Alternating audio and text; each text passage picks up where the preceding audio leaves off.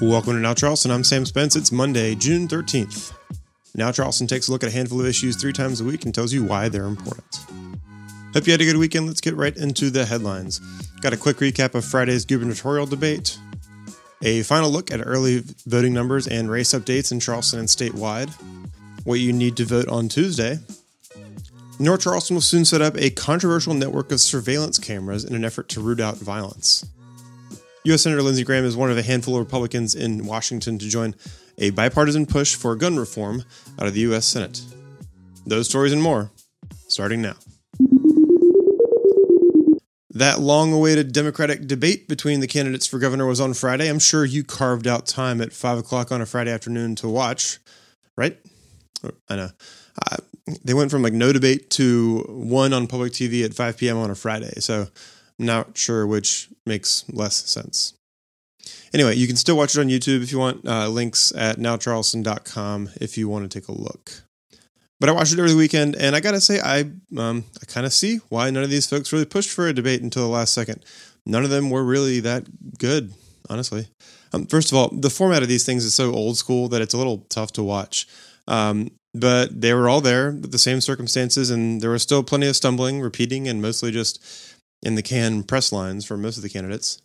Of the main two, Senator Mimi McLeod stressed that she was the only candidate who currently is an elected official.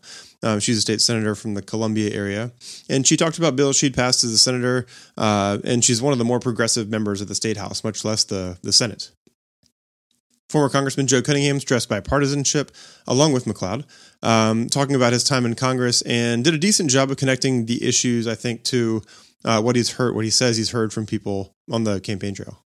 I got to say, though, another one of these debates really could have dug more into the issues that these candidates could get into instead of just the basics, economy, education, etc.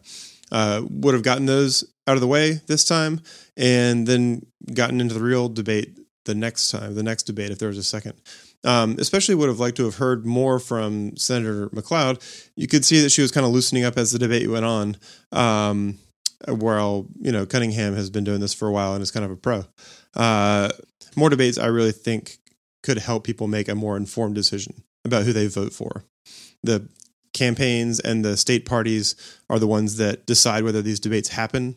So, going forward, I think that that's something that we as voters really need to push for them to put these candidates out there and let the voters decide. No major movement in the 1st District race over the weekend, but former Governor Nikki Haley did crisscross the 1st District with Congresswoman Nancy Mace as part of last-minute campaigning in that primary. Mace faces former state rep Katie Arrington, who has the backing of Donald Trump.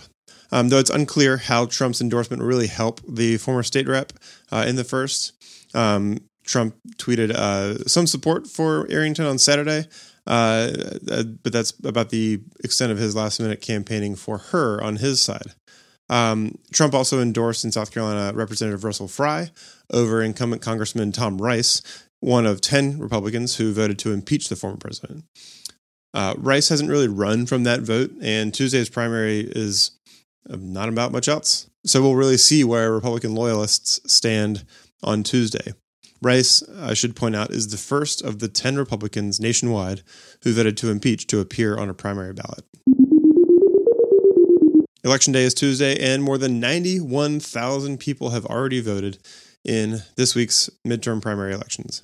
That's almost 80,000 early votes, not counting Friday's totals, which aren't available quite yet, plus more than 12,000 absentee votes, according to the State Election Commission.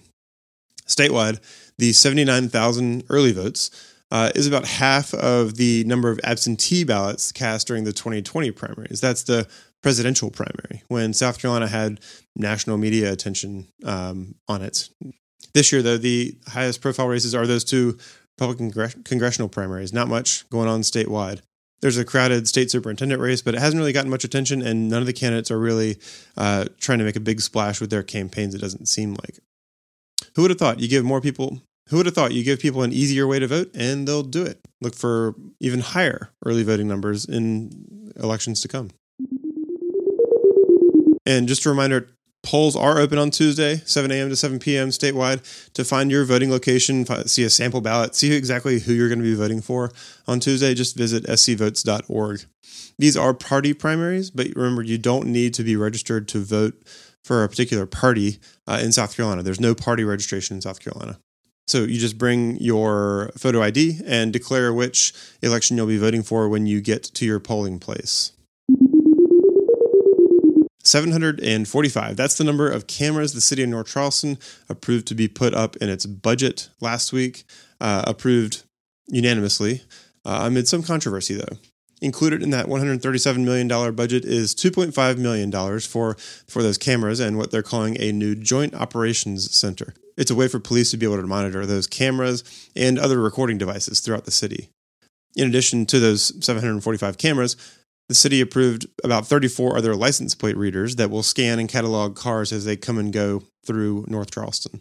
The cameras came in direct response to a shootout near a kids' ball field in North Charleston that was heard on a video that showed kids and parents running for cover up there off of Ashley Phosphate Road. The meeting last week included residents who spoke out against the cameras as a method of mass surveillance, and then loved ones of people who were affected by gun violence who described how cameras helped or could have helped prevent or deter crimes that affected them. The proposal is modeled after similar measures in Charlotte and Myrtle Beach, not all of which, though, proved to have a measurable impact on deterring crime.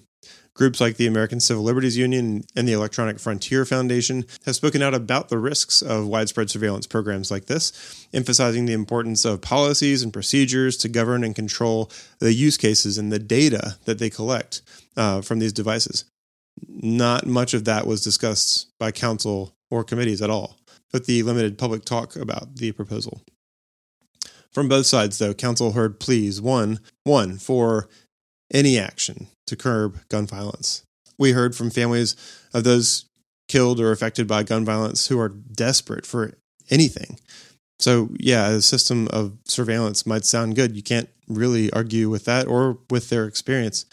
But you also heard, too, from residents concerned with more money being spent to throw at a solution that could be misused in a diverse city where police policies have been found to be discriminatory.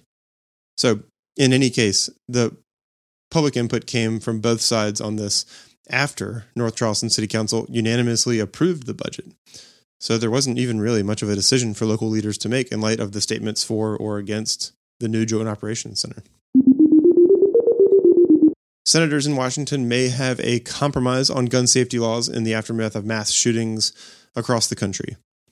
U.S. Senator Lindsey Graham is among a bipartisan group of senators who said they do support the limited compromise that focuses on enhanced background checks for people under the age of 21, funding for school mental health and school safety, and grants for so-called red flag laws in states that allow states to seize guns from people who are deemed to be a threat. The measure is not the sweeping proposal that Democrats proposed, and it's pretty limited to affecting cases of young people with mental health challenges. Democrats proposed raising the age for buying assault-style weapons and expanding background checks generally. One kind of perspective on this is that while the compromise is the first Republican-supported gun safety measure in a long time, it does let Congress say they did something on guns, even if it is very limited. As the Times and Axios pointed out, none of the 10 Republicans, including Lindsey Graham, who support the measure, are running for re-election this year, and 4 of them are retiring. And that includes U.S. Senator Tim Scott, whose name is not on this list.